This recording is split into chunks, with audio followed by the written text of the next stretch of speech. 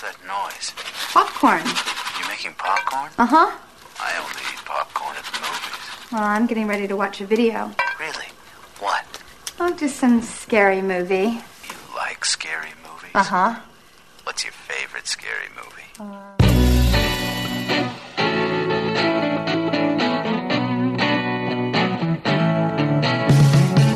Hey everybody, welcome back to Real Ripe and Real Rotten. This is a podcast where we look at the highs and lows of your favorite Hollywood celebrities.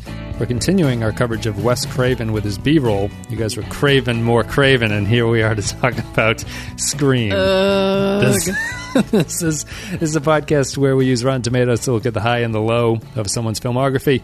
And right now we're doing the B-roll, though, which is where we choose neither the high nor the low. We go with something that we think is more appropriate, something that we pick, something hand-picked, handcrafted, I guess you could say. My name is Wes. I'm joined by Clay and Amanda. Guys, how are you? I'm good. How are you doing, Amanda and Wes? I'm pretty good. Good to talk to you guys. We're all ready to go. We watched Scream. I'm looking forward to talking about a universe where the school bus drops you off at your house. Did you guys? I was listening to a podcast where they were going off on what's her name here? I can't think of Nev Campbell. Casey. Oh, Casey. Oh, the main character Drew of the movie. The first one. There's a podcast I was listening to just going off on her for riding the bus as a whatever she is, a junior or something. Oh, you mean Sydney? Sydney. Who am I talking? Casey's the Reese. No, what the hell's going on? Wes didn't watch the movie. Drew Barrymore, not Reese Witherspoon. Drew Barrymore is Casey Becker, so it's Sydney. Did you know that Reese Witherspoon is in this movie? But I don't know. Did you guys ride the bus for high school? Yeah, I did. Well, until I got a car. Yes. Yeah. My high school didn't have a bus. Wah, wah. Budget cuts at the state level. Yep. Yeah. No, I rode the bus until a car became appropriate, but I don't know. I don't know if they say they're seniors or something in this, but I don't know. I thought they were being incredibly harsh towards the bus riding. Why were they going off on her about the bus? I don't know. Just I guess this must have been a real upper crust bunch of one percenters here who just don't ride the bus. Yeah, there are so many other things you could go off on her about in this movie. Why pick the bus riding? How much more upper crust can you be than everybody in this movie? I know she has her father's like a mechanic. He dresses like a mechanic. Yeah. He lives in a beautiful palatial estate overlooking. Everybody lives in a palatial estate. Yes. And that house at the end, I know we're getting ahead of ourselves, is one of the biggest, most beautiful houses I've ever seen. Yeah, it's apparently a real house, too. That's like, they didn't really do much with it. I think you can even rent it on Airbnb. Really? Oh, really? I think so. I could be wrong. Don't quote me, but... Let's take a break. We're going to play the trailer, and then we're going to come back, and we're going to break down Scream. Hello? Hello? Who is this? You tell me your name, I'll tell you mine. I don't think so. What's that noise? Popcorn. You making popcorn? Well, I'm getting ready to watch a video. Really? What? Oh, just some scary movie. You like scary movies? Uh-huh. You never told me your name. Why do you want to know my name? I want to know who I'm looking at. Someone is playing a deadly game. It all began with a scream over 911. Someone who's seen one too many scary movies. Now, he's taken his love of fear. Hello? Hello, Sydney. One step too far. Do you like scary movies? What's the point? They're all the same. Some stupid killer stalking some big-breasted girl who can't act, who's always running up the stairs when she should be going out the front door. It's insulting. There are certain rules that one must abide by in order to successfully survive a scary movie. Number 1, you can never have sex. So what does this mean? Never, ever, ever, under any circumstances, say, I'll be right back. Because you won't be back. Get another beer, you want one? Yeah, sure. I'll be right back. He didn't make the rules. The police are always on track if they watch prom night and save time. He just kills by them. Don't answer the phone. Don't open the door. Don't try to hide.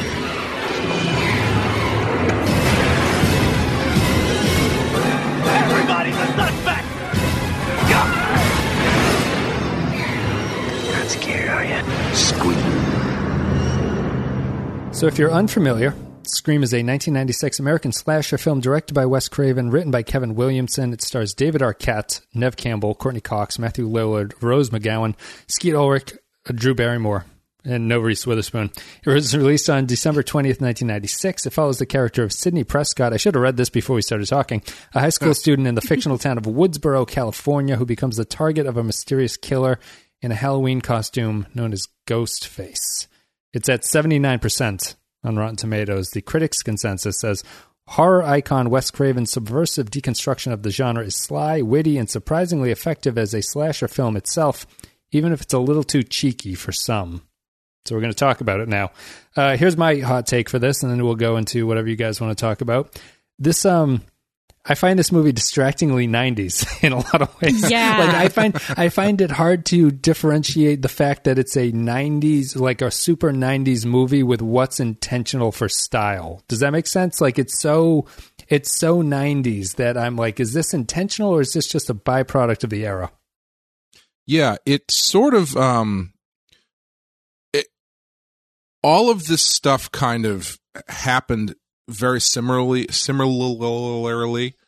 around the same time, where as I was watching this, I was thinking to myself, this is like a horror version of Clerks, essentially, but it's not quite as, the dialogue isn't quite as on the nose. It's pretty close, but I think this style of dialogue doesn't age super well because for some reason in the mid-90s, it was like the first time people decided it was okay to talk about pop culture in like a as in a movie as though it existed out in the world of the movie and not just outside the world of the movie. In a meta way. Yes. Being meta about things. And it was all over the place. I remember I loved Mallrats more than Clerks because I was a huge comic book nerd and they would just, the whole movie's them talking about comics. I tried to watch that recently, and I had to shut it off after about 10 minutes because I just was cringing the entire time. Mallrats is really bad, though. We'll have to do Kevin Smith at some point because I think like the chasm between his good and his bad stuff is so like remarkable to me. But that's another thing for another point. Yeah, I just between like the actors like Neve Campbell from Party of Five, we've got Drew Barrymore, Courtney Cox, Monica's here being scary. We've got David Arquette before he was married to Courtney Cox. It's very just the way that it looks. I find it almost like distracting, and it has that like there was a certain way of when they filmed groups of teens in the 90s. They all look like this. Like this is just like how you shoot a group of teens in the 90s or whatever these people are supposed to be. I find it distracting almost in some ways. Like it has nothing to do with the movie. It's just it feels like if Craven's trying to get like the tropes of the slasher thing down, it bleeds so perfectly into the 90s vibe that it's really hard for me to distinguish between the two. And I almost see it as more of like a relic than an actual sort of like influential turning point in horror movies. Like it feels extremely old at this point, just because of like Nightmare feels newer in some ways. Like it doesn't feel like as dated as Nightmare somehow because of the stylistic choices that I went with and the actors and all that stuff. That's interesting. Yeah, no, I agree with you, but I think in a lot of ways that's a symptom of trying to make something that feels extremely modern in its time, where the people who watched this when it came out in, what was it, 1996? When you see that in 1996, it feels very modern. It feels very like trendy and on trend. And so I can see how in the moment it must have felt like, wow, yeah, this is really capturing the youth. And now, 20 years later, it's just like, yeah, a relic. It feels very, very old. Did you guys like this? Did you guys? Sorry, yeah, go ahead, Clay. But my point, like, did you guys enjoy this movie? Just so we can be upfront about it, or like, do you think this is a good movie? Yeah, I still really enjoy this movie. Again, I think the beginning still works pretty well, despite its dated dialogue and self. It's not self-referential. I guess it's kind of self-referential, but I was just going to say that datedness is kind of by design. I was watching a documentary about the making of it, and they mentioned how Kevin Williamson specifically wanted it to feel of the moment and not feel. He wasn't going for timeless. He was going for very much. This is a movie of the time that it's being put out. So that you're probably right that it does feel more dated than a Nightmare in a lot of ways, because if you look at Nightmare, the style and of the world doesn't feel particularly like 1984. It just feels kind of like general. Yeah, it's fairly bland. Mm. Whereas this is very much rooted in 1995, 96. So I guess he kind of decided to go in one direction versus the other and take with it the pros and cons of that decision. Mm. Yeah, but I actually, sorry, I just piggybacking off of what Clay said, I kind of like that because to answer your question a second ago, Wes, if I like the movie or not, I like everything of the movie except the scenes that Billy is in until Billy is revealed to be the killer. Mm-hmm.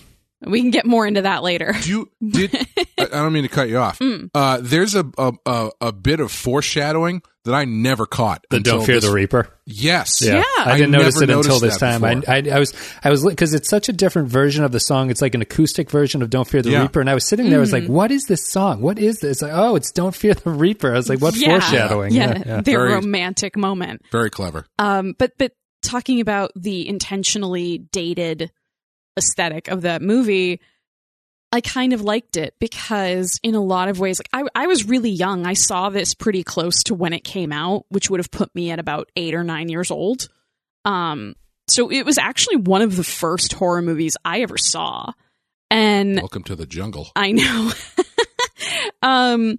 But something that's kind of great about the fact that it is so specific to its time, I don't think I've rewatched it since I was really young. Mm. And rewatching it now, I remembered so much of my feelings then and the feelings I had about that movie and the different beats and the moments and the reveals and the various twists that I actually kind of liked the fact that it was so dated. It made it so specific that it really like conjured up that time for me, at least.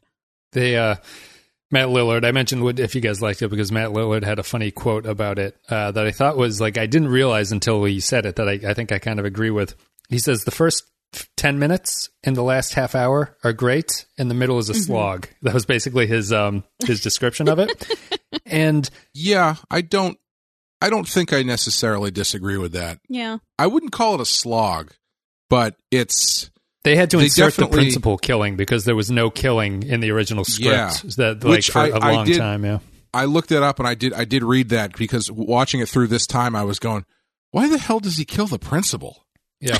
It apparently fixed a script problem, though, because they couldn't figure out why to get rid of the kids at the end. The kids who aren't part of the story, they have to have the reason. They run off when they hear that the principal's been murdered, and they needed to clear the house, and they couldn't think of a reason why, but it worked in that way.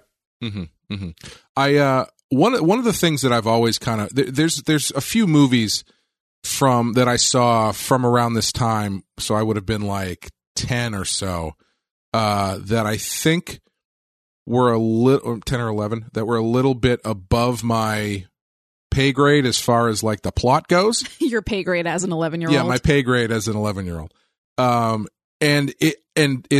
I very clearly remember them being this one and Mission Impossible, the first Mission Impossible, which I don't know if you watch that movie now, I don't think I could tell you what happens in that movie or what the plot is. No, it's super complicated. Yeah. All of those are. This one is less complicated, but I still remember like not totally shaking out exactly what was happening. Mm-hmm. Because I don't know how you guys feel about this, but it feels like, to use a wrestling term, that the story's a little overbooked, in that when they finally lay out what the plot is, it's really, really a lot of backflipping going on. Like the whole Cotton Weary thing, that whole plot line feels sort of, I don't know. It just feels like there's a lot going on that takes a lot of explanation. Why does Liev Schreiber play that Cotton guy? I can actually tell you that. I know why that is. Because he had done a movie with Dimension called Phantoms, in which Affleck is, of course, the bomb. And he was friends with one of the producers or something, and the producer is like, we need someone to play this 5-second scene. can you do me a solid and just come over and hang out for the day? And he's like, yeah, sure. Yeah. That was it. Yeah, because he's only in that footage, like the reporter footage, I think, right? That's the only time you ever see him. Yeah. Yeah. Yeah, I Like think so. that whole thing, even when I was watching it at the time, I kept thinking, oh, well, they show this guy's face. He must be coming back in some capacity. Well, doesn't he show up in the sequel? He does. He does, yeah. But yeah, that element always stood out to me as kind of strange that they sort of lay him out as a red herring, but they never really do anything to bolster that. Yeah, there's a lot of stuff. There's a lot of plot stuff trying to support what is more or less a pretty straightforward slasher story. I Yeah. mean, Dewey and Gale, I think, are somewhat unnecessary characters, really. And they have a lot of screen time between them. So, like, David Arquette and Courtney Cox's characters they're functional and they're involved in the plot, but it's almost like superfluous information that Gale provides, really, about everything. And it's kind of like, I guess this kind of sets the stage for the reveal of, like, the mother and everything like that. But there are a lot of characters who end up just being murder bait, I suppose, by the end of it, which is fitting of the movie, and it's kind of that tropiness. But I don't think it really drives the narrative in the middle of the thing. They're murder bait, but none of them get killed. Like, I would disagree. I'm thinking the friend is, I guess, who I was thinking. Tatum. Yeah, of all of her friends, only one of them gets killed. Mm-hmm. But I think the point of having that many characters around is it places a lot of different people who are red herrings about who's the killer. Yeah. And at least they get hurt because you know, there's nothing worse than having a bunch of characters like that and then they just kind of get off scot-free. Everybody gets it a little bit. The opening is still iconic. I think the opening is the best part of the movie. There's one. There's one section actually later that I really like. I'll just say now is the when they're at the party and Ghostface sneaks up on Jamie Kennedy, who's watching the thing, watching the movie, saying like, "Look behind you." But then that's good enough. But then it cuts to the surveillance van, and they're watching it, going like, "Look behind you." So it's it works on a third level. Because what he's saying is, Jamie, look behind you. Oh, Jamie, really? look behind you. And I never put that together. He was like, he's essentially talking to his own character in the movie that he's currently in. Yeah. So this is like, when they did that must have been like a meta explosion. Yeah, I like that moment. But other than that, the intro is really what I think holds up well across everything else. I think that it was kind of tricky at that point where they cast Drew Barrymore and she's the lead, she's prominent on the poster, and then they kill her off in the first 10 minutes or whatever. And I think they do a good job of they balance. It's probably the closest that the movie gets, I think, to balancing the comedy, satire, and the horror aspect of it, because I think it's legitimately scary, and her body hanging from the tree is probably like the most frightening thing that happens in it, I guess. But they also do a good job of really setting the stage of the repeated runner joke that people can just beat up Ghostface as he's chasing them. Yeah. And I like that, and I think it's clever, and I think that it works well. I even don't mind the dialogue that you were mentioning, Clay. I think that it works pretty well in like the way that the script is trying to be that sort of meta thing. But I think the opening works almost as a short as to what this movie is supposed to be, and I think it's effective at it. What's your favorite scary movie? I don't know. You have to have a favorite. What comes to mind? Halloween. You know, the one with the guy in the white mask who walks around and stalks babysitters? What's yours? Guess. Nightmare on Elm Street. Is that the one where the guy had knives for fingers? Yeah, Freddy Krueger. Freddy, that's right. I like that movie. It was scary. Well, the first one was, but the rest sucked. So, you got a boyfriend? Why? You want to ask me out on a date? Maybe. Do you have a boyfriend? No. You never told me your name. Why do you want to know my name? I want to know who I'm looking at. What did you say?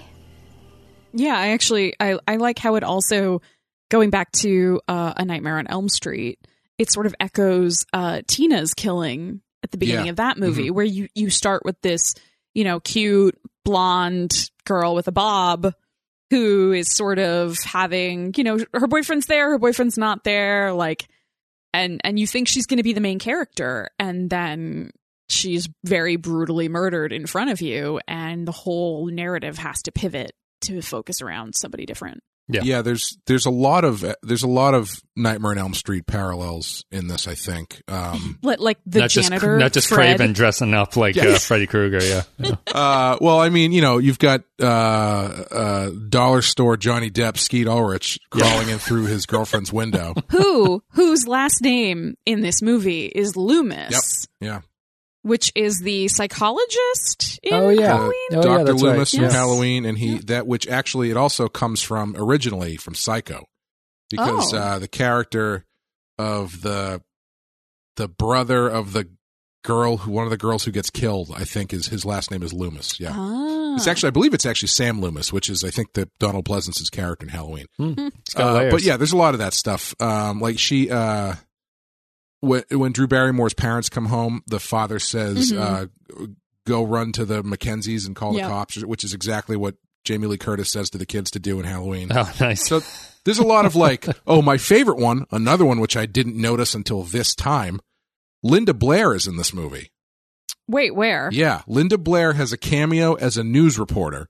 When Sydney comes to school, there's a reporter who gets in her face for half a second. Is she the one who yells, "How did it feel to almost be butchered? The people have a right to know." That's it. Yep. Yeah. And then and I was like, is that Linda Blair? And she's wearing cross earrings. Oh my God. Yeah, yes. that's a good one. Huh. Yeah. I mean, it's the Rotten Tomato thing, right? Says it's a little too cheeky for some people. Mm-hmm. Is That's it? fair. Do you guys think that's fair? I mean, I guess. Is it too cute? Is this too cute of a movie? I don't think so. I think I would much rather watch this than watch like Friday the 13th Part 5, where the entire thing is a giant joke. Mm-hmm. Like I think they're riding the line pretty adeptly. Am I using that word? I think I did this the same time last episode. I don't know words. Limited vocabulary. Where I think there's a lot of funny stuff in it, but I don't think it's ever played as straight up, we're making a big, huge joke here. And I guess as it was in production, a lot of people passed on it. They asked Sam Raimi and I think a couple other fairly famous horror directors to do it, and they all passed on it because they thought it was a comedy. Yeah. I'm surprised Sam Raimi didn't get the joke because he's kind of the master of the horror comedy. But I think this is an instance of director casting working where it didn't work in Vampire in Brooklyn. Yeah. Because this was a script that is on the page apparently very funny. And then they got Wes Craven and said, all right, make a horror movie. Yeah. And so they managed to blend it the right way that doesn't quite work in Vampire in Brooklyn. Go ahead. Oh, I'm sorry. I was just going to say it's got that same 90s feel that something like Buffy the Vampire Slayer has, where everybody speaks in this very specific way. Like even the cheerleader talking to her friend in the bathroom while Sydney hides in the stall. That was a performance. Yes. Yeah. And it's just like the character that would stereotypically be the blonde bimbo cheerleader. And she's like, well, psychologically speaking, this is a deep level of trauma. So, and it's like, what? Nobody talks like that. I actually thought about halfway through this movie that I think Buffy probably got greenlit because this movie did so well. Oh, yeah. I think so, too. Sydney, the way that she handles stuff feels a lot like Buffy. The dialogue is it's not quite Joss Whedon dialogue, but it's pretty close. Yeah. Proto Whedon. Yeah. And it has a lot of the same kind of vibe as Buffy the Vampire Slayer also had, which it was only, I think, within a year or maybe, a year or two between this and Buffy. So it wouldn't surprise me if they were related. Yeah. I wonder, they sort of, I guess we can talk about performances, but Matthew Lillard, to me, is funny in this in a way that, like, the actors turn in performances sometimes that, like, borderline annoy me somehow. Like, there's something grating about the performance. Like, he's too, like, grabby or too over the top or something, but I don't think it's a bad performance, on the other hand. And I think Lillard does that. He's kind of like that actor. Like, that's his thing, is to sort of walk that line about being, like, too broad in what he's doing. This is Benicio del Toro in Usual Suspects level of turning a character from nothing into something. into something, yeah. And he sticks out. And, I think that acting wise, I think it's all kind of fine, I suppose. Like I don't really say that I would enjoy this movie like on a repeated rewatch. It's funny because I had watched it actually probably like a couple weeks ago, just independently of this, and then I had to rewatch it again last night. And I don't think it's a bad movie. I guess this is a good place as any. Like, we haven't talked about jump scares in movies, horror movies. Sure. Yeah. And I don't like jump scares. I think they're kind of lazy, and I think that they are annoying in the fact that now they're so commonplace that most jump scares are just fake red herring jump scares that are designed to get you. And Nightmare had a little bit of that. I don't think Vampire had much of it at all, but I think Craven like goes really hard on the jump scare aspect in this movie. And it's funny because I guess how do you guys define a jump scare? Because I think that in all horror movies you're going to have something that's like a startling scare. But I think there's a difference between seeing something visually disturbing quickly and having just the camera panning and then something out of screen just pops into screen and a loud noise plays. And you're supposed to be like, you're building, waiting for that moment. You know it's coming, and then it comes and it startles you. But what do you guys think about jump scares? And I think that this movie leans way too heavily on jump scares, even though it's part of this genre. I don't think I really like that part of it. That's, it's interesting you should say that, because I actually don't feel like there were that many jump scares in this. I don't know if that's just me. Maybe because I like I said, this is one of the first horror slasher movies I can remember ever having seen. So I think I have very vivid memories of it. So maybe there was less of that anticipation there for me. Like I kind of knew when Ghostface was going to show up. Yeah, but and that kind of goes to my point, though. Like, a lot of it is built on something is going to happen. Yeah, like, right. It leans really heavily on the soundtrack. Yeah. I mean, I guess I can see it. The thing I think makes it pay off a little bit in this movie is the reveal that there are two killers. So you're sort of throughout the film being like, but how did he do that? How did he get from point A to point B so fast to jump out in front of her and scare her?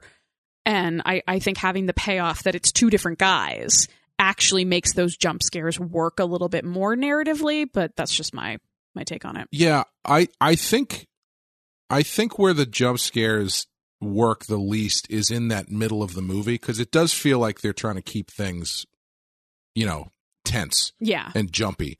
So that's when you get that scene where they attack Sydney at her house, which, now that I'm thinking about it, why would they do that? If the whole point of the plot was to blame everything on her dad, why do they try to kill her at her own? I don't know. Whatever. I think part of it is they get off on scaring women. Yeah. But yeah, like that sequence feels kind of weird because it does have that jump at the end where Billy kind of like jumps into frame through the window, sort of. Yeah, I forgot about that one. They have one at the end where Jamie Kennedy pops into frame out of nowhere, and he says a joke and then gets stabbed or something. Like I just think it's the only aspects of this movie that I would say are scary are the jump scares. It's the only thing, because I don't think Ghostface is almost comical. Like, he's not scary at all, really, kind of interestingly. Yeah. Which is interesting to me, because like, by design, his look is, dime store Halloween costume. Literally, that's what it was. They backed into the design because they found a dime store Halloween costume that they loved. I think they even say it in the movie. Yeah. But I think you can make that's a fairly iconic look. And I think if they wanted to, they could have made that thing a lot scarier, like visually scary. But yeah, it is pretty much played as, it seems to me watching it, that even though the design of it is dollar store or dime store Halloween costume, they are so aware of that they don't really like to give you a good look at what his deal is. Mm-hmm. It's a lot of quickly moving past the camera, a lot of, face close-ups. I mean, the face is the whole thing, but the rest of him is just kind of like a phantom. But they don't really do a lot with shadows with him. Like I found myself wishing that there was a scene like where the principal gets killed, he's got all the lights on. It's not particularly a scary scene. It's just a lot of like, yeah, you're waiting for when's he going to show up or when is he not going to show up. And I was kind of waiting for a scene in the movie where they have like someone standing near a shadowed corner and like just the face comes into view or something, you know, something like a little bit more visually. A Halloween reference. Yeah, like something just a little bit more visually interesting. But I think another thing I did want to talk about was kind of go into that a little bit. I think this movie is actually pretty realistic looking, like much more than Vampire in Brooklyn. We were talking about how Vampire in Brooklyn had this sort of like artificial sheen to it. It looked very slick. Yeah. I don't think this movie feels that way at all. No. And I think it really benefits because of it. The Ghostface thing, I understand, like they don't stylize Ghostface because he's supposed to be this sort of like realistic turn of these kids are not like supernatural monsters, really. Right. Like it's just kids in a costume who are running after people stabbing, and that's why they always get kicked down or trip or get kicked in the dick 100 times in the movie. And so the costume works on that level because it's just a kid wearing a costume who's chasing people around with a knife. Yeah. But if you remove that scary slasher element that even Krueger has, you're really left with just jump scares at that point. You don't have anything psychologically or like hiding in the shadows or darkness or like you can't act like a supernatural force that comes out of nowhere. He hides behind doors, you know, and he comes out from behind a door. Even in the final sequence at the party, that house has the lights on the entire time. Yeah, yeah. There's no moment where like they cut the power to the house or something, and then it's, you know, Sidney fumbling around in the darkness trying to, you know, while Ghostface was doing whatever. It's all very brightly lit.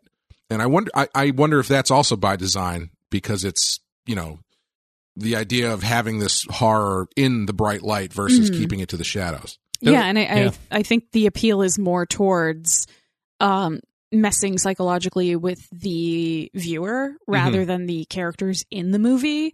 Like, I actually think it's really... It says something that most of the characters beyond, you know, there's Sidney, Tatum, and Gale. And there are no other women, really. Yeah. And that leaves you with a very broad field of which of these dudes is the murderer. Yeah. And so, and I would argue other than Dewey... Because it takes a man to do something like that. But other than Dewey... At some point, aspersions are cast on every male character in the movie, like Billy, Stu, Jamie and Kennedy. Then Jamie Kennedy's What's character. His name? What's that character's Randy? name? Randy. I think it's Randy. Okay. The dad, Sidney's dad. I've never bought the dad. We can get into the red herrings in a minute, but finish what you're talking about. But I think that the fact that the dad shows up very, very briefly at the beginning, and then disappears and they can't find him. Sure. And if you're watching this movie when it was made, part of you is going to be thinking, well, yeah, I mean, maybe it is the dad. Like, he did disappear, we don't know. Even the principal, at a point, you know, when he's berating the two kids who are also... That's one of my favorite scenes, I think. Apparently, that's so good. Apparently not in the script. Like, that scene is in the script, but Henry Winkler doing that with the scissors was he did that by himself. But I'm so glad he did, because it gives you that moment of, wow, he seems really comfortable with that very sharp object. Yeah. So it's like every man in the movie, for at least a split second when you're watching it, it runs through your head like, is it him? Or is it him? Or is it him? So I think having, kind of back to something I think Wes said at the beginning of this, having that cast of characters that might seem superfluous kind of serves the purpose of scattering your attention as a viewer. Muddies the water. And exactly. You know, I think the thing that made the story confusing to me when I was younger is sort of a proto version of my theory about environment when it comes to movies like this. Because, you know, as I said, you were talking about the father. I never thought the father was involved, because I remember watching this when I was younger and completely forgetting the father was even a character. Yeah. Because he's in it for half a second and then he's gone. And then at the end, it's like, oh yeah, where's her dad? oh yeah, we found his car. They have that here he is. weird, He's that been tied weird up. one scene in the police station where he's not staying at the hotel that he told her that he's staying at. Yeah, and then Randy has a line when they're in the video store where he's like, just in passing mentions that they can't find her dad. Yep. And I think that's why it doesn't work for me, because it does that thing that Star Trek does a lot, and Wes, that we talk about on Deep Space Nine, where they're talking about a lot of stuff that you haven't actually been privy to. Yep. Like, you're not seeing it happen, they're just talking about it. So they're talking about the dad who's not there, but they're only talking about him like very briefly. They're talking about all of this stuff with the mom, which is a character we don't know and have never met. We're talking about stuff with Billy's family, who are characters we've never met. And it's a weird, they're kind of, you know what the funny thing, this might kickstart you, but you know what the funny thing about the mother is, like, this fits into your, they're just doing a lot of referencing, right? So when they show the mother, and it cuts to this scene where Sydney's at her house, and they show the mother on the news, right? And they say, a year ago, this woman was killed and raped and killed by this thing. And you go, oh, it's like, that must be Sydney's mother. She goes, the next scene is she sits down on the couch and picks up a picture of her and that woman from the news report standing together, just so that the movie can really hammer home. Yeah. This is the relationship, because you haven't had a scene where those two actually exist with each other. They've only told you about it. So they need you to know that this is the relationship between the two of them. Yeah. It feels to me, I think when I was watching it when I was younger, it felt weird because that's not what the movie felt like it was about. Yeah. It's about those teenage characters. And so having all of this superfluous stuff with the parents never really felt genuine to me. It's all to provide motivation for Billy, right? That's it. Yeah. That's it. Yeah. And but I actually, my big problem with it, because I also have a problem with it, I actually think it's the weakest part of the movie, is trying to kind of shoehorn in this backstory. I'm so much more into it when Billy says it's more scary when there is no motive. That line and the line about movies don't create psychos, movies make psychos more creative. Yes. That's all you need. Yeah. Because he's a disaffected white guy who seems like he's not as rich as everybody else around him. I could very easily see that being the driving motivator, more so than his mom leaving. Only 4 bathrooms in his house growing up. Yeah, only 4 bathrooms. Pathetic. Yeah. But and I think that would tie, because clearly what this movie is doing in a lot of different moments is tying itself to horror classics, especially Halloween. Like especially that third act where they're, after the house party, where Halloween is on in the background, and they're even like, Dewey is going through the house by himself with his gun drawn, and the lights are all out. That's like the one part where it's kind of dark. And it co-opts the Halloween soundtrack. Yeah, they use the soundtrack from Halloween pretty well. Like entirely. Even, Jamie Lee Curtis's famous screams they become part of the Scream soundtrack. Yeah. And I lost where I was going because I just got interrupted by a dog. Well, Billy, the Billy and Stu were a conscious decision, I guess. There was some hemming and hawing about behind the scenes whether or not they wanted to give the killers motivations or not. And so they split the difference by having Billy be motivated, and Stu just says he does it because of peer pressure. So it's like basically a non-answer. Yeah. I would have liked it if they were going to go that way. I would have liked it the other way around. You would have had Billy had be motivation, and Billy was peer pressured? Yeah. Okay. Yeah, because I think Billy is clearly the driving force behind it. So it couldn't be peer pressure. I mean, I think you'd have to give him a different motivation that could be equally random. Yeah, it could be that he's just psychotic and enjoys crazy. Inflicting pain. Can I ask a question? And this might be a weird question for me to ask to heterosexual gentlemen. Here we go. Do you think Billy is supposed to be read as creepy for the whole movie, or is he supposed to be charming at some point? Well, I don't know if this helps answer it. I don't know if it does or not. I was watching a documentary, and they were talking to the casting director, who was hilarious. And her comment on casting Skeet Ulrich was, I was doing the line reading in the audition, and I just thought to myself, he's so hot. That was her entire comment. I mean, he's a good-looking guy, but there's something, I even think, in his gentle, quiet moments, there is something so genuinely unsettling about him. I think that's by design because they're playing up that. Yeah, they're really going they do after such a good job of making it seem like it has to be Billy and then pulling that out from under you, and they do it very well. That's like true.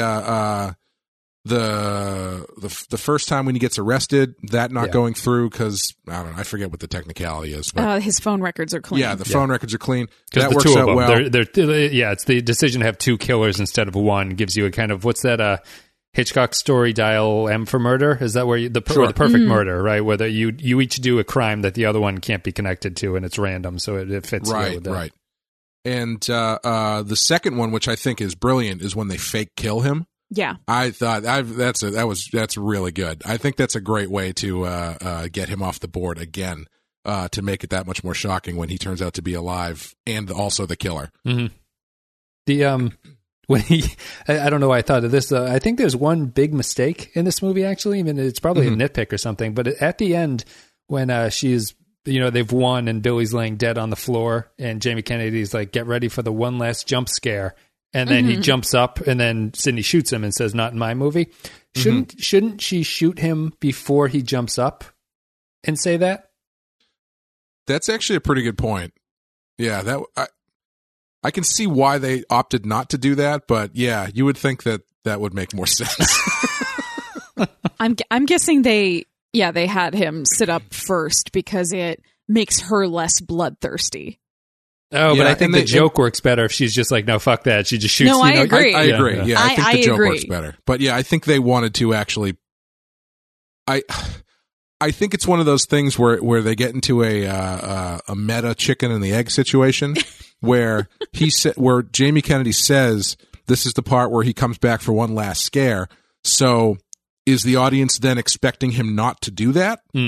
So in that case, if they're expecting him not to do that, do we then have to have him do it? Yeah, it's a real blue balls of a situation to just bring it up and not follow through with it. Skeet, skeet, skeet. Jesus. Ulrich. What kind of name is that? Skeet Ulrich. I don't know. It sounds fake. So I have to ask you, Wes. Yeah.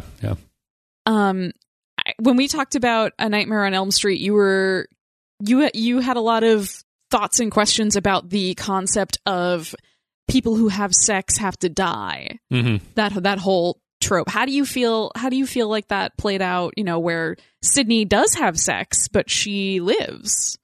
I think it works here actually because he has sex with her as some sort of psychological, this is what your mother did, revenge. And so the sex is actually like weaponized in a way that it's not just like random supernatural killer smells it on you or something and then must kill you. So I like it, and it's also one of the the film's just kind of like meta commentary things on like this is always something that we tropically do in these kinds of movies, but I think it works because of the way that they set up the mother here as kind of the like quote unquote horror character that he's trying to punish. I do find that interesting because I was thinking about that too. Because they go off on the famously go off on the rules of surviving a horror movie, and if you have sex you die. And I said in the last episode that I feel like that trope is kind of something that was taken from Friday the 13th specifically and sort of bastardized. Mm-hmm. And I think some of that comes from in that movie / franchise, the villain is very much someone who is going after people who are actively doing that. It's very much it's a parent who is going after kids because they're doing things they shouldn't be doing. Mm-hmm. Mm-hmm. And in this movie, I think that the inversion works because that's not the kind of killer that's going after people here. It's very much it's a peer of the high school kids. So in that case, having sex shouldn't matter to the killer. If you're going by this sort of like weird psychoanalytical look at why these rules do and don't apply, I think the point of view of the killer is a big one as to why that does or doesn't matter, and which is why I think it doesn't really matter in Nightmare on Elm Street. Like I said, Nightmare on Elm Street, the series, is not a very sexy franchise. That's Freddy doesn't generally go after people because they've had sex or something like that. So I think it depends on where the motivation of the killer is kind of coming from. Yeah. It's also interesting that this movie, to tie into that, this movie, Neve Campbell does not go topless in her sex scene, which is surprising, but it also, I think, makes sense that it's more mocking the trope than it's actually like. I think you could make the argument, like you're making, Clay, that Nightmare is more the sex is part of it, is part of like, it's like just like a titillating thing to have in a horror movie, kind of, and it just happens that you get killed if you have sex.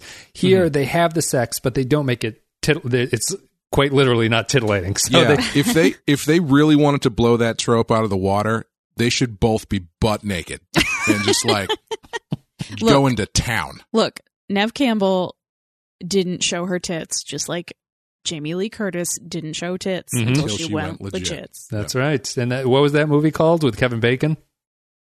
Is that Neve Campbell? It is Neve Campbell. What's that? Yes. Wild Things. Wild Things. Yeah. Oh. She does not get naked in that movie. Oh, just I've heard. Christmas. I've heard. I've studiously observed. Yeah. Well, I mean, if you're in a scene with if you're putting a 3-way sex scene with Denise Richards, I would be a little bit gun shy to take my top off too. That's all I'm saying. Fair. Yeah, Wild Things. We'll have to cover that at some point, I think. Honestly, okay, that's one of those movies that I remember watching when I was younger because of the reputation that it had. And by the end of it, I was like, this is a pretty good movie. Like, aside from the nudity, this is actually a solid movie. I mean, it's kind of a neo-noir thriller, isn't it? It's like a detective story. Yeah. So it's like Brick, only not quite as good, I guess. What was I talking about with Scream? I've completely forgotten now. What were we talking about before this? Billy, I guess. Well, let's just throw it back in. One of my actually favorite scenes is the when Billy and Stu are stabbing each other. I really enjoy that scene. I think that's good, and I think that Matt Lillard really like plays the shit out of that. Like he occasionally goes overboard, but I think his "You cut me too deep, I'm dying here" just strikes me as very funny. He's very funny in that scene. And when he gives him the phone, he just says on the phone, "Hello." That's a mirror of has always been my favorite scene in the movie. First of all, I'd like to talk about, before we get to my favorite part. So Sydney, it's an extension of how the parent storyline and the parents in this movie just feel so superfluous, because after Sydney gets attacked, she goes to stay at Tatum's house. They know what the MO of the killer is at this point, that he calls people on the phone. And Tatum's mom comes in and goes, "Sydney, there's a telephone call for you." And she's like, "Is it my dad?" She's like, "No, I don't know who it is." And then so she goes over and she picks the phone up. It's the killer, and the mother is completely like, "Oh my God." So then, Dewey comes out and his gun's out and everything. And then everybody leaves. And then Dewey, like, very seriously goes over and picks up the phone and goes, "Hello." And that's just the end of that's my favorite part of the movie. Also, I would like to say, when she does get attacked in her house, she calls 911 on the computer. Oh my God. Can you do that now? My question in my notes, like the biggest thing I wrote was just like, did 911 ever work that way? If they're being accurate, she has to take the phone line out of the wall, hook it up to the extension cable going from her room to like the main phone line, and then wait for AOL to boot up before she can type in 911 into the AOL. So I don't think you could do that now. I don't think you could do that. I don't think 911 itself had the capability to receive that message. Yeah, I don't think so either. You've got mail. The one thing you've got an emergency phone call. They go out of their way to show how every house in this movie is like in the middle of wine country or something, and just secluded from everything else. But she types in 911 on the computer, and Dewey is there in like 35 seconds. You know what? One thing I think that they actually seriously do well, and it's because of that scene, or it reminds me of that scene, is the chase sequences are intense, like a nicely intense speed. Like Ghostface is always just behind her, but they're running at full speed. And it's like I think they do a really good job of making. I like the fact that Ghostface is just a guy, basically. Like he never has any kind of supernatural ability, really. The one almost supernatural seeming ability he has turns out to be the fact that he's two different people. Right. Yeah. He can call or be somewhere else. Yeah. It's sort of the running zombie of the slasher genre, where the 28 Days Later style essentially, zombie. yeah. Which as soon as that movie came out, I knew all the zombies were going to run after that. But it was kind of it because the slasher villain very traditionally is a slow, again taken from Michael Myers, but also very much from Friday the 13th. Very slow, lumbering, just happens to be there when you need him to be. Excuse me. A lot of running away.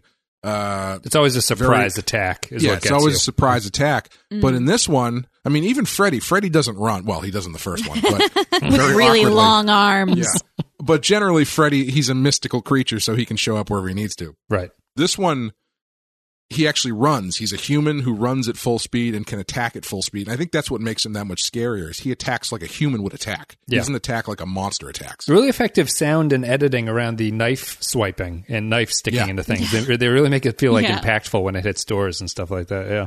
Some good stab sounds. Mm-hmm. Yeah, it's I don't know. Did you guys have anything else about it that you were like? I like the movie. I think that it's I think it's almost a little bit hamstrung just by. I would almost like to see versions of this that were not just slasher parodies, kind of. Like, it almost feels like it's a little bit limited just because of the fact that it's going off of slasher films. And there's really only so much that you can do with it. Not that I think the movie drags or anything, but I almost wish that it was like more all-encompassing of a horror movie. Like it took a lot from a bunch of different places and wasn't so limited in the scope of what it was doing, although that would probably water down everything and maybe not make it as cohesive. Well, I think it lends itself to that if you wanted it to in sequels, Scary movie. Scary movie 1 and 2. Yeah. But, it doesn't necessarily, I mean, you run into Halloween 3 territory if you make it too different. Yeah. But yeah, I think they could have, the second one gets kind of weird. I don't know if you guys remember Scream 2 at all, but there's like this. I don't really remember it. I was reading or watching about that one a bit, and I guess the script was a lot less tight for that one because 30 pages of it got uploaded to the internet like as soon as it was finished. Mm-hmm. So they were kind of scrambling to change stuff. Did someone accidentally dial 911 and it uploaded the entire PDF of the script? That did happen on this movie in the Drew Barrymore scene. They forgot to unplug the phone. So when she's calling and screaming into 911, she was actually calling the police station. Really? Oh, that poor person who picked up that call. So Scream 2, the Kevin Williamson was busy with Dawson's Creek, so he couldn't be there to do rewrites and stuff. So that makes a lot of sense that he worked on Dawson's Creek. It's his show. I think he created it. Yeah, yes. So there was a lot of thing. So this is what broke him into Hollywood, basically. There's a lot of stuff done on the fly, and there's like this weird Greek, like I don't mean like Greek tragedy and just referential, like that's like a Greek tragedy. I'm like literally Greek tragedy elements where Sydney's in college and she's in the drama group and they're doing like this classical Greek play and like the climax takes place like on stage. It's really strange. So it gets a little bit weird. By the time you get to the fourth one, I watched the fourth one for the first time a couple years ago, and there are, if I remember correctly, 4 fake opening sequences in a row. So it's like 2 girls being really meta talking about horror movies, and then they get killed, and then it pulls out, and it's 2 other girls who are talking meta about what they just watched, and then they get killed. Then it pulls out again, and it's a third set of girls who are talking even more meta about everything else that has just happened, and that's the beginning of the movie. Yeah. Second movie kind of leans, because the second one it starts with people are watching the Scream, or the Scream killer has become like a phenomenon. So everyone in the audience is wearing the mask, basically. Yeah, they've turned Gail's book has been turned into a movie. Right, it's become a big hit. Honestly, so that was one of the things I found interesting. The 2 things I wanted to talk about. One probably we can talk longer about than the other one. movie, the last person on screen in this movie is Gail. Mm-hmm. It's her doing her news thing at the end. I thought that was a really interesting choice because she's not obviously the main character of the movie. Is that supposed to be some sort of like commentary on something? It's just an odd choice. Do you think there's anything behind that? I mean, I like it as a choice because so the actual real life inspiration for this script in this movie was the Gainesville Ripper. Oh, a real serial killer in Gainesville, Florida, who killed 5 college students in something like 3 days. Holy shit. In 1990. And Kevin Williamson kind of heard about it, and it freaked him out so bad that he wrote a movie script in response to how horrifying that was, that this was a real life event. And it was huge in the media. And I almost think that this movie, in a lot of weird ways, kind of prefaces the current day obsession with true crime. And I'm very guilty of this myself in terms of, true crime TV shows and podcasts and all of that and how much it's blown up. And I think this movie actually examines the role that the media plays in these sorts of events and how they play out in real life. So I think having Gail, because Gail is the one who ultimately saves them. Right. Yeah. So in the end, she's the real, you could say she's the real hero in this because she kills the killer. She's the only reason that Sidney survives this whole ordeal. And so I think kind of having her be the last voice and the last person the last main character you see as the camera pulls out is almost a commentary kind of supporting the media coverage of these sorts of things. Mm-hmm. Yeah. The other thing that I thought was kind of interesting is circling back just for a second to why there's so much explanation to kind of bolster the story. There's like no character work in this movie at all. These characters are completely empty. Sidney has something. She's got a bit. Like the stuff with the mom, I think she plays that stuff well, and I think that works well for her, but everybody else is just a complete blank slate. It's all performance. Yeah. The strength of the character is based entirely on who the actor or actress is playing that person. Oh, absolutely. Oh, yeah. Yeah. And I think that's why the middle feels so weird, is because they don't do any character work. It's just, trying to get to the ending, like there's that scene, the scene where she gets attacked in the bathroom. How long was he waiting in the bathroom? And was he was he just hoping? Because there's no way he goes in there between the time that those girls leave and she comes out, because she comes out we watch them leave. Yeah. He's just like sitting there like, oh boy. Yeah. She's going to have to pee at some point. But that aside, the other thing that I did want to mention is as far as Sidney goes as a final girl, I think she reminds me a lot of Nancy from Nightmare on Elm Street because she is so proactive. Do you guys have any thoughts about that? Yeah, I think Wes Craven likes plucky brunettes. Yeah. He's young and brunettes is Wes Craven's thing. I don't know. I was trying to look up Last Girl thoughts about that. I don't know how I feel about it. Like it almost kind of fits into me with like the sex thing in these slasher films. It's like, what is this saying, kind of? Or is it just like a trope that has become so common that I don't think it's really saying anything at this point? Or is it, is it just like you're supposed to have the girl who does it? Like, because these movies are, it's a Is there any reason that it's not a female other than to make it seem that the killer could overpower you, right? Like why are they females then? That's the only reason, right? It's because if this was a guy, it would be more of less of a chase thing and more of like a fight or a brawl or something. Like is that the only reason to have a female do it, or is there supposed to be some other thing that's going on? Unless you're Ash Williams and your entire character is that you're a huge wimp, which is kind of why Ash is the way he is in the Evil Dead movies, is because they wanted him to be essentially a male final girl type, where he's just like in that he seems like he should be be able to stand up, but he doesn't, and Right. he just wants nothing to do with any of this. Yeah. And this movie comments on it because, as you were saying, that the killers make the point of like a woman couldn't be the killer because Right. this is like this needs the strength of like the male sex basically to like to finish it off Well, and stuff. you know, I've always had interesting thoughts about this because horror movies were a very male-dominated genre up until probably the late 60s. You mean in like terms of the early- characters or Yeah, like it was very much more action angled. So Yeah. like even in your original Universal monster movies, the heroes were generally men who were saving women. Yep. You get into the 50s and it's usually men saving women from giant monsters and shit. And it's not until you get into your Texas Chainsaws and your Rosemary's Baby and The Exorcist that it kind of swings back the other way. And ever since then, horror has been a very female-led genre. And Yeah. I think it's interesting. I find the whole final girl thing very fascinating because it's very often looked upon as a negative and very degrading. But I think you can also read it as these movies are about women who are perceived to be without power.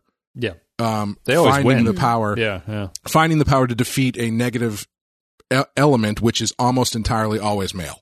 Yeah, but there's also something more believably terrifying about a female victim. Sure. Like, there's that famous Margaret Atwood quote, which is, men are afraid that women will laugh at them. Women are afraid that men will kill them. Yeah. And that's... Should I not laugh at that? But, I mean, No, it's you a very can good. It's a Margaret good quote. Atwood's Yeah. hilarious. She's brilliant. But I think that's part of why having the female victim and the final girl becomes compelling because I can't say all women, but I would say a lot of women who watch this relate to the idea of, you're being stalked. There's a male presence at some point in your life, even if it's just one night when you're walking down the street and some guy tries to follow you back to your car. Like, and it's terrifying because you feel helpless and you feel vulnerable.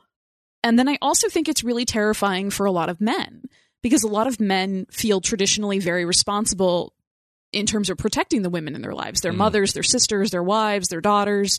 They feel like it's their responsibility to be a bulwark against threats towards these women. So it's Men in these movies are generally fairly ineffective. right. It's like they are very frequently put in that sort of position and then very quickly killed. Look in this movie. Look at Randy. Yeah. Randy clearly is infatuated with Sydney. Like, he's really into her, and he just wants her to like him, and he wants her attention, but he also wants to protect her. Like, he stays at this house where people are being brutally murdered, knowing that he can't really physically stand up to this killer, but he wants to try to protect her.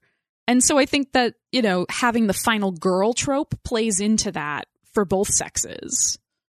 It's funny. It ties into you were talking about just like the female fear of being stalked, because females have the additional fear that females have that males do not have is rape or Is this sexual going to turn assault. into a stand-up routine, Wes? I've been working on it. So what's the deal with women? What's the deal with women walking down the streets Women alone? drive like this. But like, Sorry, I cut you off. It I guess it could somehow dovetail into the sex aspect of these slashers, where they kind of switch the rape fear into just straight up being murdered in these movies. Like the pursuit is, I don't know, there's like the sexuality or something like really just kind of hides into that or something. But the monsters are very rarely sexual monsters. yeah. It's for as brutal as they are, and I think I think Nightmare on Elm Street kind of falls under this category. They're very rarely sexual.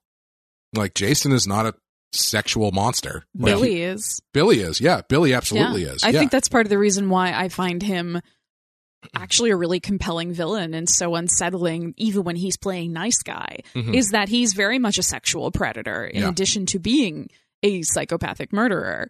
And there's that moment where after he and Stu have sort of revealed themselves as we are the killers, and he's got Sydney, he's like holding her in front of him and he's got the knife up to her and he's like rubbing his face in her hair and he's got his eyes closed. He's like breathing into her ear. It's very clearly for him, very much a sexual thing. Yeah. And he raped her mom. Yeah. Like what? Yeah. This kind of push that on the rug. Monster. Yeah, I feel like it's not really emphasized. Yeah. Slasher much. Killers very rarely rape people. No, now that I'm thinking about it, the last literally girl thing, anyway.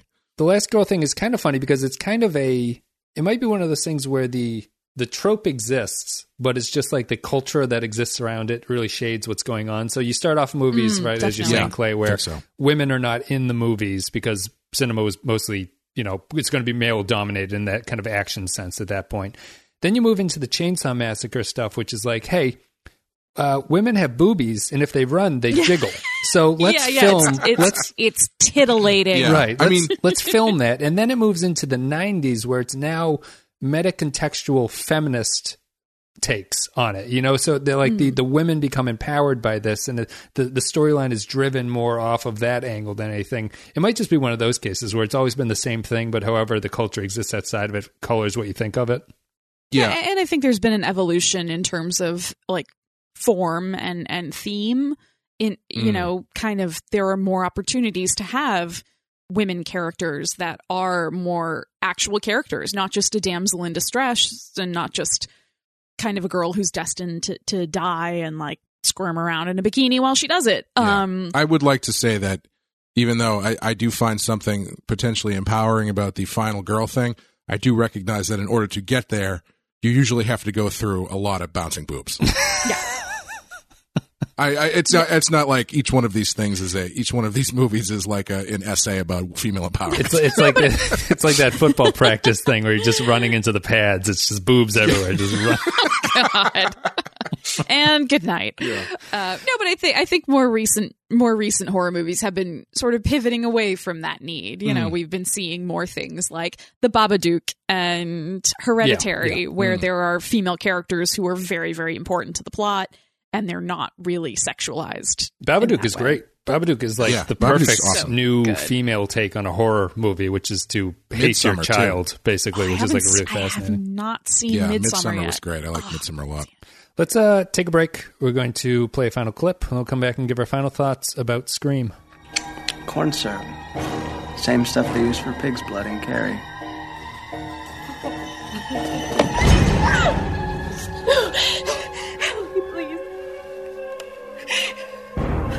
Surprise, Sydney.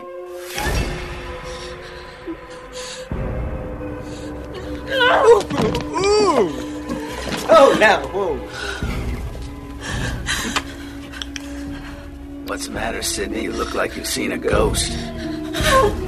Why are you doing this? It's all part of the game, Sydney. It's called Guess How I'm Gonna Die! Fuck you!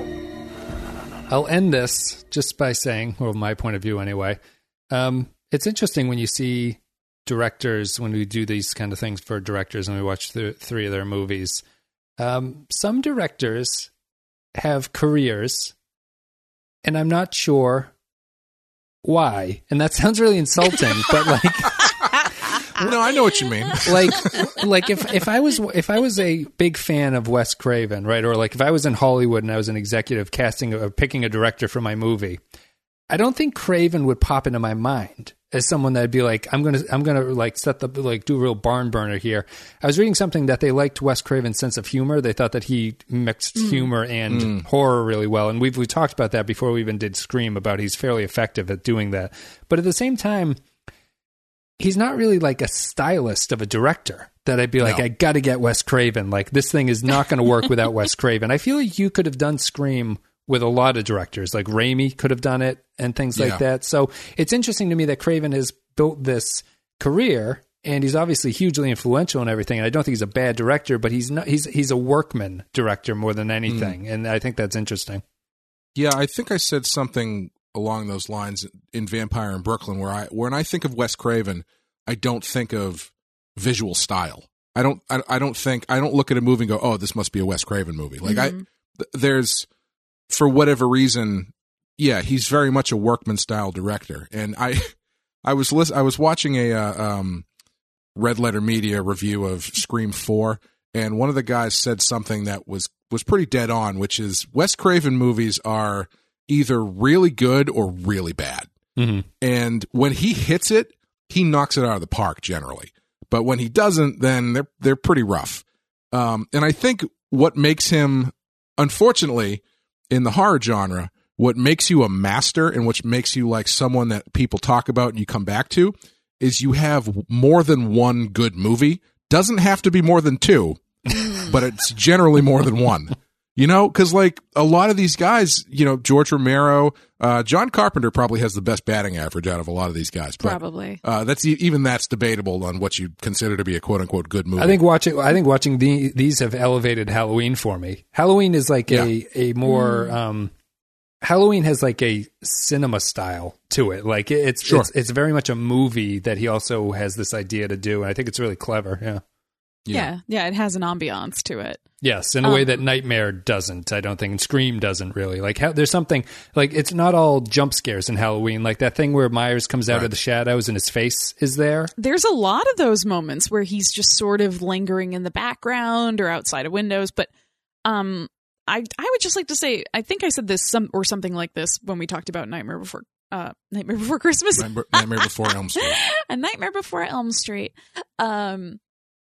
I think Wes Craven's strength is that he was really excellent at tapping into the style of the day. Sure. Like, I mean, he was almost 60 years old when he made Scream. Mm-hmm. Wow. Yeah, that's good. Yeah. Which is pretty impressive. Like I know there's writers and all sorts of other folks who contributed and did a ton of work on it, but he was still the director. And I think he captured that sort of mid-90s teen vibe really accurately in a way that is unexpected from like a 58-year-old dude. Yeah. I think just generally his horror movies work because he gets it. Like he understands the genre. That's why he can invert it or subvert it so well. Yeah. Like he knows back in his first movies, he knows what works there to get a rise out of people. Nightmare on Elm Street, he took everything that had come before it and kind of turned it on its head. And that's what he did in Scream as well. He understands it. And I think unfortunately, I think he was kind of bored by it because he even turned this movie down at first because he didn't want to do another horror movie. And he had just done Vampire before this too. He's like, I'm done with horror. New Nightmare. New Nightmare, yeah. Oh, right. And so I think he just was, I believe he was kind of bored with the genre, but I think that's because he just knows how to do it very effectively.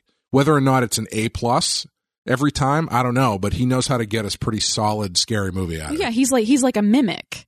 Like he can sort of mimic and inhabit the trends and the tropes and the themes and especially whatever's pertinent right now, but he doesn't have that unique, like stand on its own style. Right. I think that's what I think that's kind of how I think about Workman when I would describe him, because to me, Scream was a success because of the script. Like, I think a lot of people could have directed this movie, and it would have been fine in anybody's hands. I don't think Craven is really the reason that this was pushed over the edge. He probably helped it. And he made like the mix a little bit better.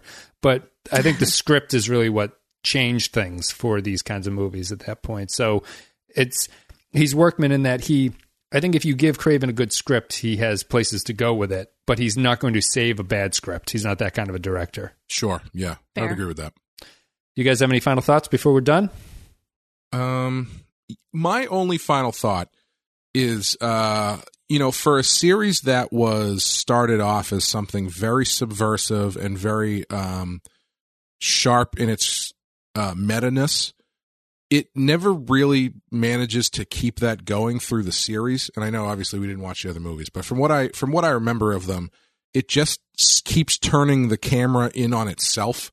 And like, I would have liked to have seen, as it goes on, take a look at how like you were saying, how the approach to some of this kind of stuff has changed, or whether that's horror or the way people take in violence in general, instead of just sort of becoming an in-joke on top of an in-joke.